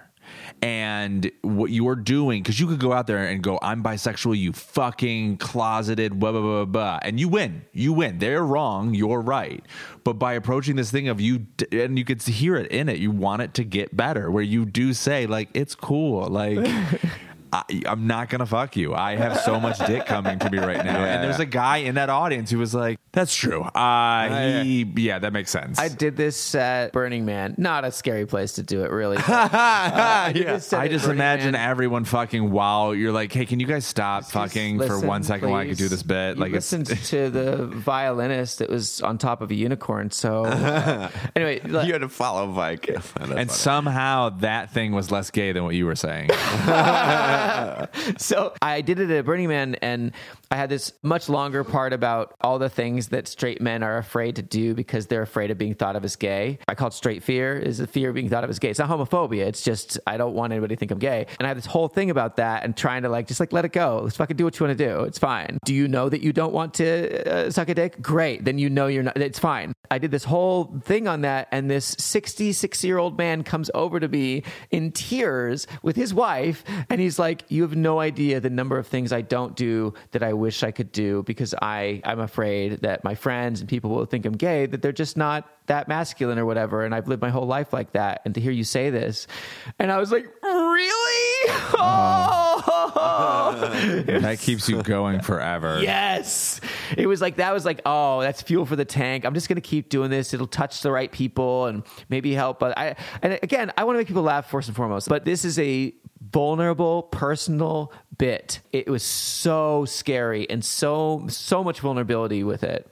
Especially because of where I grew up, of oh my God, the homophobia is still strong in Montana. It's deep. I think the Montana mascot is a guy being homophobic. I think it's a guy just kind of over his shoulder going, gay. Yeah. And so this to me was probably the most courageous, even though it's not that big of a deal in New York. It's so not. But building it and creating it, and just for me personally, was hard. Yeah, probably less of a big deal here in New York, but still, you know better than anybody that bisexual is still something that's not. I was just hearing someone talk about it's the one that no one will ever fully embrace. Or culture is having too hard a time because it's too gray areaed. But also within your point, women will always Harrison. Yeah. It'll never stick, Jeffrey. Stick to one or stick to the other. It's kind of like the thing you said about gay men. Some gay men were like, "Oh, we'll see if you're bi. You might be." It comes from that side too. Well, that's what I'm saying. It's like gay men will be like, they don't even believe it. You don't even you're just pretending they're pussy. Like, look, I lied to everybody forever. Yeah. You must be too. And I know men that are bi that really love fucking women, but they're like, please don't tell this woman I'm talking to right now that I'm bi. Don't mention it because it might scare her off, which is super homophobic or biophobic and manipulative, really, because that's information that people should be consenting to. This is part of me. Totally. I have found in my own experience owning it 100%, and just being like, yep, totally, it's fine. The women are just like, okay, you're okay with it? I guess I am too. Yeah, almost all the time. Yeah. There is a moment on a date they call it the woke straight girl moment, which is where I'll let them know, and then I'll see it land, and then there's a split second where the real thought is oh, I don't want that. But then the next one is, oh, I have always kind of wanted to seem open-minded. That's very funny. Yeah. You should talk about that on stage. I've done it. Are the points you hit, were they things you had articulated in social circles before, or was it kind of like what we were talking about, how you had the courage to say it on stage first before really kind of saying it at all? Of course you were acting on it. I don't think I knew. That's not something I didn't know you were bi before the set. Is that something you tell other comics? Yeah, I'm totally open about it, but I'm not I don't. If I had asked you. Yeah, if I'd and I don't hide it at all. I'm open about it, but it's also not something that's I'm wearing all the time. Yeah. So it just is. What's your, if I can jerk myself off, what's your one sentence for this joke? What's your one sentence sum up? That's a great question. The one sentence is that male bisexuality is and always has been a fact of human existence, and that our taboo around it is very silly. Yeah. That's basically it. Yeah. And if I got a second sentence, I would also say that the only people that the straight man fear, this thing of being thought of as gay or whatever, is a box. It's a prison that they're creating for themselves. Oh yeah. Yeah. That's it. I had a coworker. Nobody else cares. I had a coworker use the phrase "a cage of masculinity," and it still sits with me. I was like, "Wait, what do you mean?" Yeah. And she it was really cool. For me, I got the sense of it of you saying, "I'm okay being bisexual, and so should you." Yeah. And that so should you Yes. should be. You should be okay with me being bisexual. You should be okay with you probably being bisexual or not being bisexual. Or not. We should all just be okay. With I think that's an undercurrent for me in general. Is just like what, like, is this like fucking A? Like, why do we care about things that don't matter like this, that don't really affect you like so much, and then the things that are like huge we don't like. Who fucks who affects basically no one, but the people involved. Yeah. And yet then we're gonna focus on that and be like, God, oh man, the Bible said, or whatever your perspective Your is. justification. To me, that's just like, wow, but the priorities are so fucked. I've got a question because you preface it with like I talked about polyamory, growing up Christian in Montana. When you do this bit early without that material prefacing it, I know that doesn't directly preface it, but it does like introduce you have an alternative lifestyle generally. You also grew up in a very conservative situation, so like it also like ups the stakes. If you were from like Montclair, New Jersey, raised by two hippies that, you know, like gave you pot for the first time, you coming out as bisexual would not seem like as big a deal to the audience maybe. But you've already set up, I already was in a situation where like if I come out of the closet, people might become violent against me or people would oust me entirely. So do you think you need that prefacing autobiographical stuff to get into this? No, I never used to. Like I would do it an regular. entire set at an open mic that was just this, and I would just come out when I was so blunt about it at first, and now I have better ways to get into it. But I would just be like, "So I'm bisexual." Did it work? And then I would wait. Oh yeah, like I mean that was sort of the first thing. I do like that first part, and when people go woo, and you go, no, the first one was right. Yeah. Because what it does is it sets the tone, not of just about what you're talking about, but how you feel about your own sexuality and sexuality in general. And that's such a big, like mine is, I tell people I look like Ellen, and my response to looking like Ellen, or how people will tell me that, it says more than what I look like. There's comics who bash that opening joke of this is what I am or this is who I look like, but it sets the stage for everything else to come. Yes. Well, I used to be super like, I was doing it with a hammer instead of a scalpel. When I would start that bit, I didn't know what to expect. I was just going to say it and then keep going, and I had my jokes. And when I first started doing it, like the things would just come out as I would write it. I remember like I wrote one thing just in response because I would say it and the room would just go deadly fucking silent. And I'd be like, God, here I am in New York and it's this fucking polarizing. It's this much here. And then I just would be like, do you hear that? It's like an airlock opened on Starship Strait. That's funny. Yeah, and like or things like that. I had lines like that eventually came from the feeling of like, they do not accept this, they do not accept me. Okay, fuck it, I don't care, I will do this. And then eventually, because I was so confident saying it, people started wooing or cheering because they would take my demeanor. So then I started flipping it back around, and I would say it like a wimp, and I'd be like, bisexual, and then to manipulate them into not being supportive, be like, oh, this guy's kind of sad, and like so. Then that became hack, because then that wore out, and I was like, oh, this doesn't work anymore. So all these tactics until eventually, now where I'm at is I'm just so comfortable with it, and I'm ready for anything they throw at me, and I can just shower them with warmth and love and be like, it's whatever reaction you have to this, I get it. Like, I understand, and let me tell you, like, it ain't nothing compared to growing up with it. So yeah. Well, it's interesting because I think it gets better, like, vocal reaction when you couch it with other material, the material did before, or just like, you know, more bits and bits and bits. But I think in terms of like you performing it for an audience you wanted to perform it for, just people that are like, I don't mean open-minded in the like gluten-free crowd. I just mean like genuinely open-minded people that love comedy and want to laugh. Like, no matter what the response is vocally, you're gonna be interesting. No one like if you ever would feel like that was bombing. I don't think that was bombing. I think what that was them being introduced to something that they needed to process.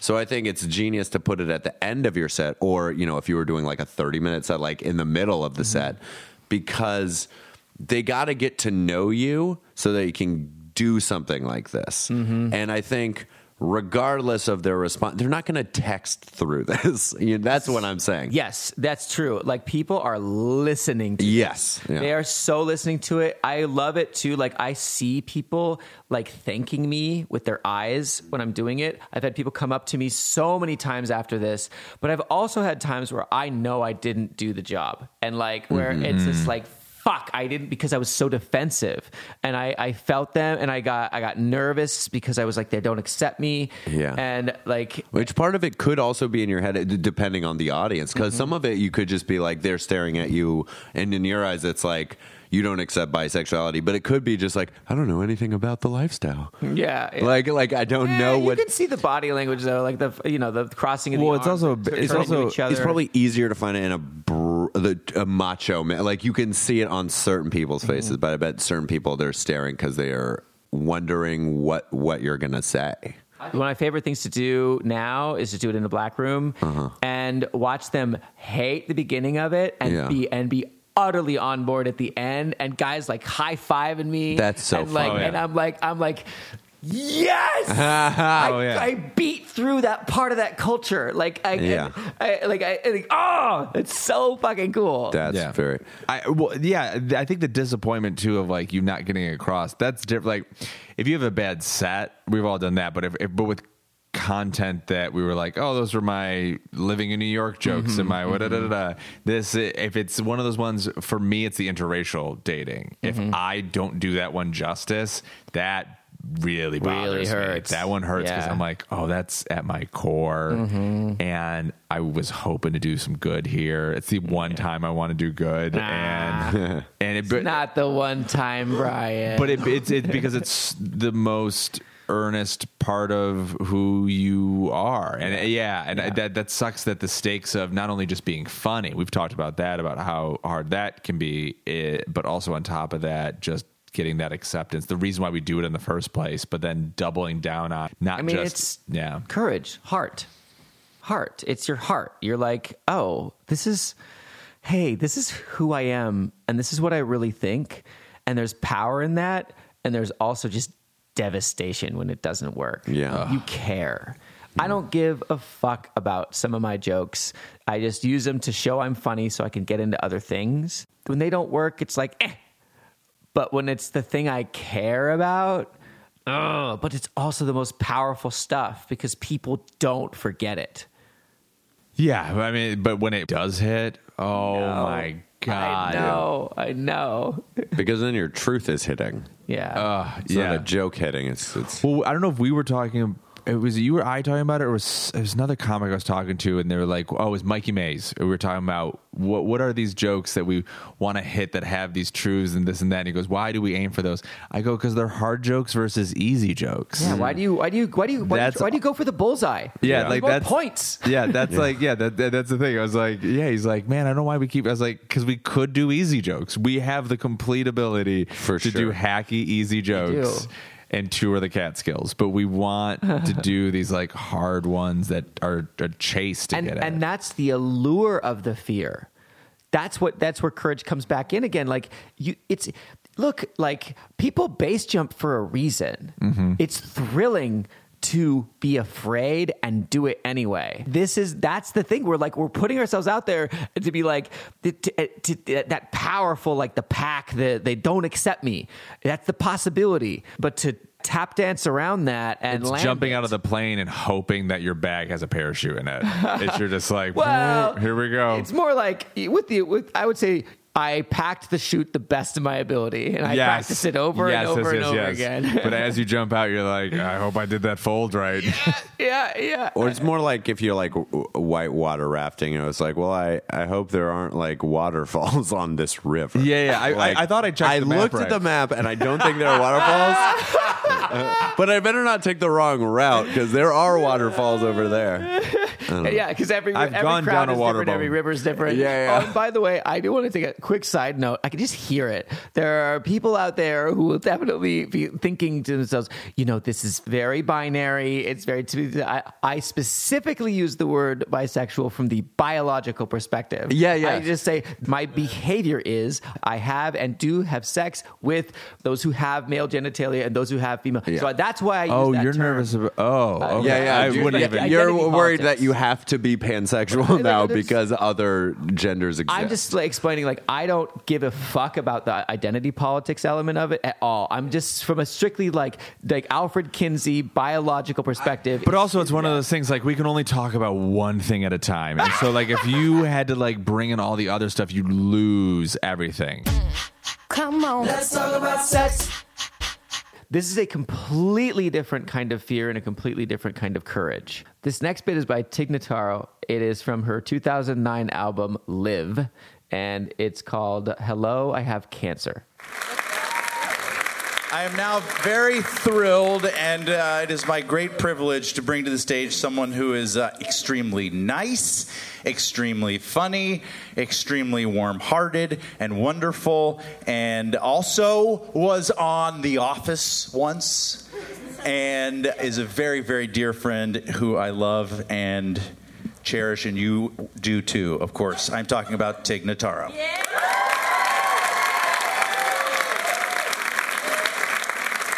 Hello.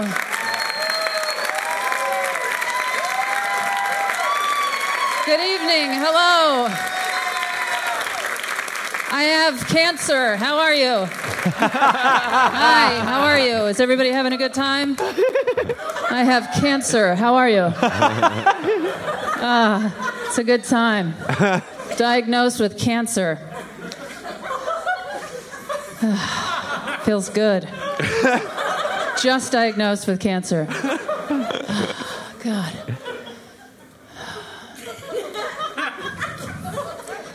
Oh my God. It's weird because with humor, the equation is tragedy plus time equals comedy. I am just at tragedy right now. That's just where I am in the equation. Oh, it's fine. Here's what happened. It's very personal. Found a lump. Guys, relax. Everything's fine. I have cancer. Found a lump. Got a mammogram. They're doing the ultrasound. They're like, oh, we found a lump. I was like, oh, no, that's my boob.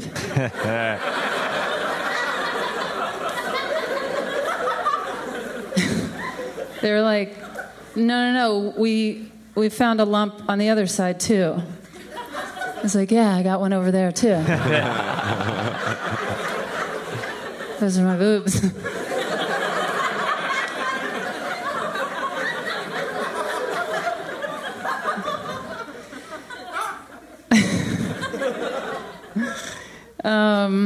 I ended up getting biopsies, which is painful. Feels like being stabbed. I felt like I'd been rear-ended all day and then just dropped off back at my house. I couldn't move or anything. And it was so intrusive and horrible. And I was just like, God, after all of these ice pick stabbing feelings, I better have cancer. Huh. Somebody over here just keeps going, oh. Oh, I think she might really have cancer. Who's taking this really bad? Oh, it's okay. It's okay. It's going to be okay. It might not be okay, but I'm just saying. It's okay. You're going to be okay. I don't know what's going on with me. That entire set is one of the most beautiful pieces of comedy. I recommend and you, Bard, funny. listen. Listen to it. It's so good. It's so amazing. It's uplifting and sad. On and the beautiful fly. and hilarious. I don't think this fits the theme, though, because we're doing courage, and I think she's fearless in this. What she does after this set is super courageous, fighting through cancer, and her approach to fighting cancer. But there's something that you can hear in her voice that's just like, I don't care what these people think of me right now. I am going through something, and the only thing I'm really fearing right now is my own, potential fatality. But who knows? I have no idea what's going through her head. But I would say that going on stage in the middle of tragedy, in the middle of grief and fear for your life, going on stage and saying, I'm going to push through all that and I'm going to make people laugh about it. I think that takes courage, because that's not a safe material. Like you're like true, but I don't think she fears them. I think she fears like her own death and that this is going to be a hard road. But I feel like in the context of her just performing stand up, I feel like she might have been in a situation where it's like, I also listened to this or an interview talking about how this all happened with her, and she said something about like she was just going to cancel this show. She was just like, I don't want to do stand up, and then she kind of had just like a realization of like, no, if there's ever if this might be my last time doing stand up, there's a chance this could be my last time doing stand up, so I'm going to do stand up. And I think that's so beautiful and wonderful. Oh, and by the way, we're so lucky. She's fine. She never had cancer. So. Wait, did you? I thought she had. She had. She did. Yeah. I'm just kidding. It turns out puberty just hit her lips. Yeah. No, I think. I mean, above all, it's a really good bit. Yeah, it is. It's such a good. How she says, like she's introducing herself. Hi, I have cancer. Like that is such a funny line. The I have cancer. How are you? The contrast between the heaviest thing you can say about your own life. I'm gonna die, or I have a potentially fatal. And then, how are you? I have cancer. How are you? So funny. That contrast is hilarious. And just off the bat, I have cancer. Yeah. Just the first thing. I mean, to just dig that hole right away and know. I mean, she's also like, quite the veteran of comedy. Yeah. I like it. And then, is everyone having a good time? Yeah. To say, like, I don't know. It's hard to say if she was afraid or not, but I think it was brave to decide to try it. Yeah, I think it's definitely bravery. I just think she's so, like, I can feel how. What I feel like what she's fearing is just the situation. There's multiple definitions, but I maybe this would go back to the original definition, which is to speak one's mind by telling all one's heart. You know what? You are right. She is, because in this album, fearless if you listen and courageous can bleed into each other. I mean, that's another thing too. There's moments where we've been fearless, and then you look back and go, I should have been much more afraid of what was going on around me. Yeah. And they can also go into each other. I'm sure there was part of her that was as a comedian, because we're always that. I mean, worried about the crowd. We're not about having a bad set. She says that a lot during that. She'll like, do you guys want me to go back to talking about bees on the freeway? Yeah. Like she has like a few, and it's this wonderful moment later in the album where she's like, am I just bumming everyone out? And this guy in the back, she's like, this is fucking amazing. Yeah. It's like the coolest heckle I've ever heard. That's one of the most, get a little sentimental. This is one of the things I love about stand-up comedy so much, that it takes us to our deepest, darkest fears, our most deeply held biases, to all these things, and shines the light in the darkness and makes us laugh in those moments. To laugh against the void, laugh into the void. Like, no, you're gonna die. You're gonna it's full of hate and war and all these things, and then to take us there and make us laugh, and for a moment, make it okay. Yeah. For a moment, that is. I love that comedy can do that. It's what me and my girlfriend were at dinner last night. And we were done with dinner and we were just hanging out. And we were just talking about stand up and me pursuing stand up. And she was like, just to throw it out there, what if stand up's super popular? It's really trendy right now. What if it dies as a trend? What if it ends? What if people have just decided as a culture we don't want stand up? I'm like, there will never not be stand up, sweetie. There's always been stand up. And she's like, even in caveman days, it was like, yes, there had to be a guy that made every situation better because he joked about it. It was, and then she was like, and I was like, it's just like music. It's like, no, people always like did like tribal drumming stuff. Like, while they did tribal drumming, that would end, and then one guy would tell a funny story. And like, that's where the came from. Yes, it's too. And then there was a couple cave women who were like, I can't believe he talked about that. That's not okay. Not okay. He's like a cisgendered Neanderthal. Yeah. I gotta go to a safe space cave. Well, cave. Well, I mean, I said it earlier. Like, it was never to teach; it was to make people feel better who have been through stuff. And so it's another full circle. And my mom was never a big fan of me doing stand up, like especially when I started. And even now, she's like, only now that she's like seen me get handed checks because I tell the booker to hand them to me in front of her. That's funny. Like, literally, I'm like, my mom is here tonight. Please hand this check in front of her. And so only now, and it's just a mother worried about her son's safety. That's all, or insecurity and all that stuff. But I remember when my dad, I mean, he didn't leave, like, but they got divorced and we didn't know what we were going to do. And I sat on the couch, or we sat on the stairs, and my mom was crying. And I was like, at first I was like, I wanted to be helpful, and I was like, it's okay, Mom, I'll be your husband. And then I realized that was weird, and I just had to. I was like, but not like that. Like I was like in third grade, and I always tell my mom, I was like, that moment was big for me because I wanted you to be happy. I wanted you to be happy in that moment. And then years later, she was diagnosed with non-Hodgkin's lymphoma. And so she had to go through chemotherapy. She had to go through that stuff. And we had a flip of roles. And my mom has always hated too soon jokes or stuff. My mom, to this day, she uses a phrase. Whenever I do a too soon joke, she'll go, Brian, that was a 9/11 joke on 9/12. Oh, that's actually very funny. It's really funny, but it's so fucked up. Yeah. Like, I'm like, I just mentioned that the chicken was dry from yesterday. Like, let's not compare it to 9/11. Oh, she's misusing it. Yeah, and now she's offensive. And now she's offensive. Yeah. But I remember, so she's going through chemotherapy, and she never really invited us because it's not a great process to watch. Yeah. But I remember she was. Yeah, not a lot of YouTube videos. Not a lot of YouTube videos about it. But the nurse is trying to find a needle or try to find a vein for her, and I'm sitting. It's the first time I'd ever seen her go through chemotherapy, and they can't find. I can see my mom in pain. I can see her in pain, and I'm like a junior in high school, and I snap. I'm like, "Can you find the fucking vein?" And and she got it, and this and that. And my mom was like, "If only I was a heroin addict."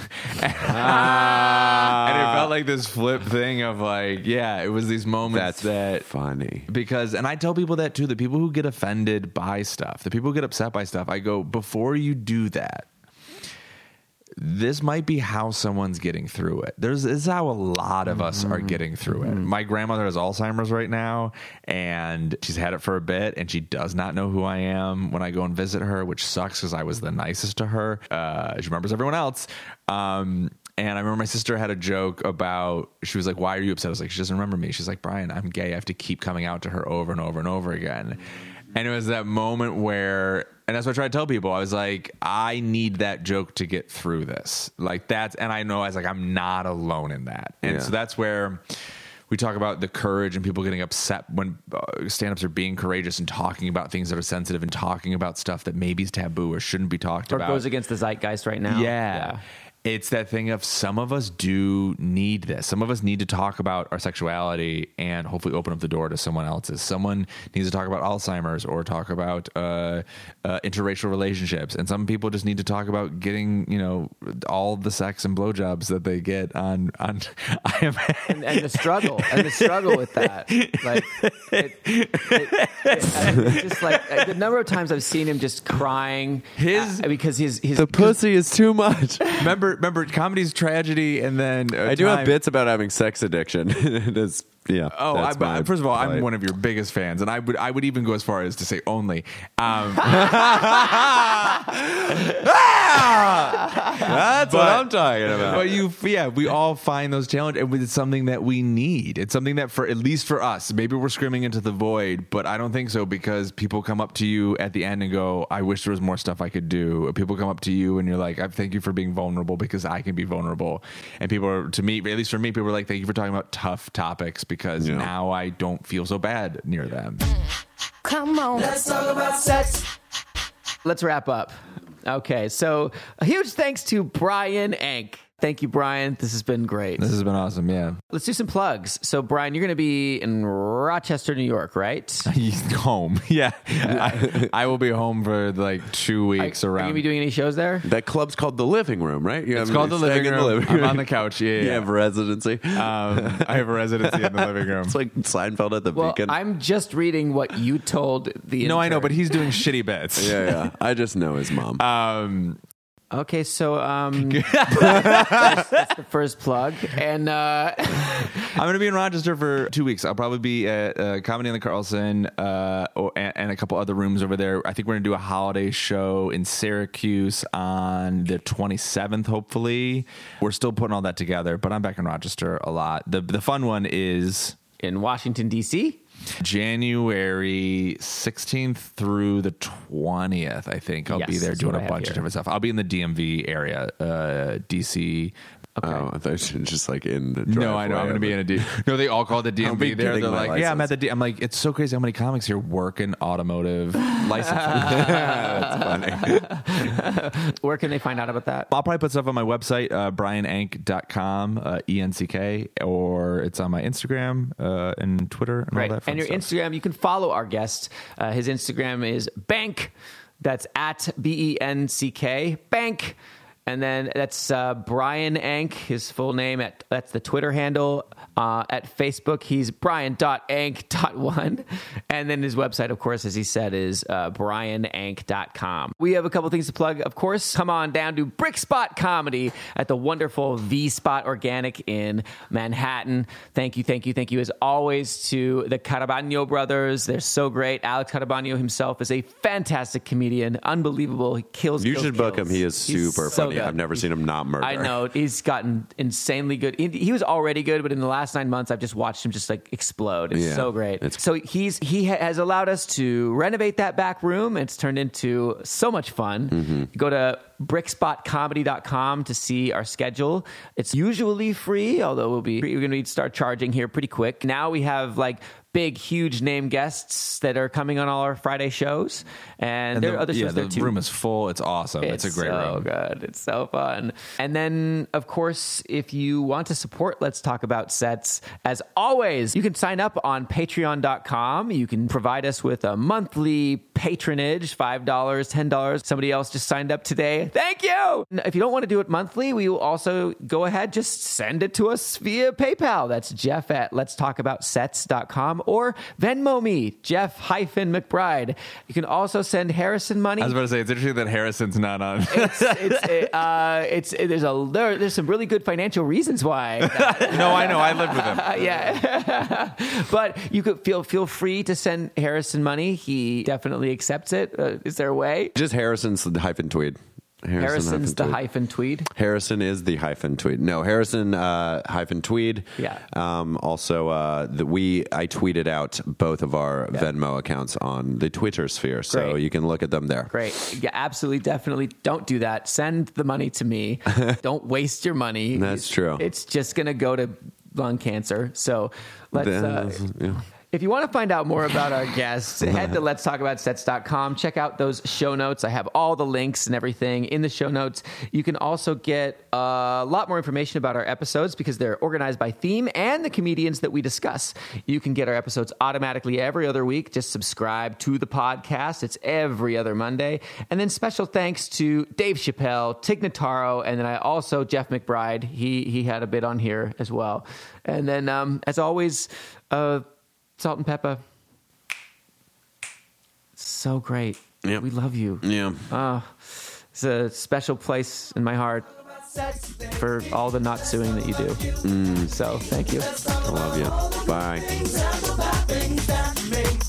Let's talk about sex. Let's talk about sex. Let's talk about sex. Let's talk about Sets!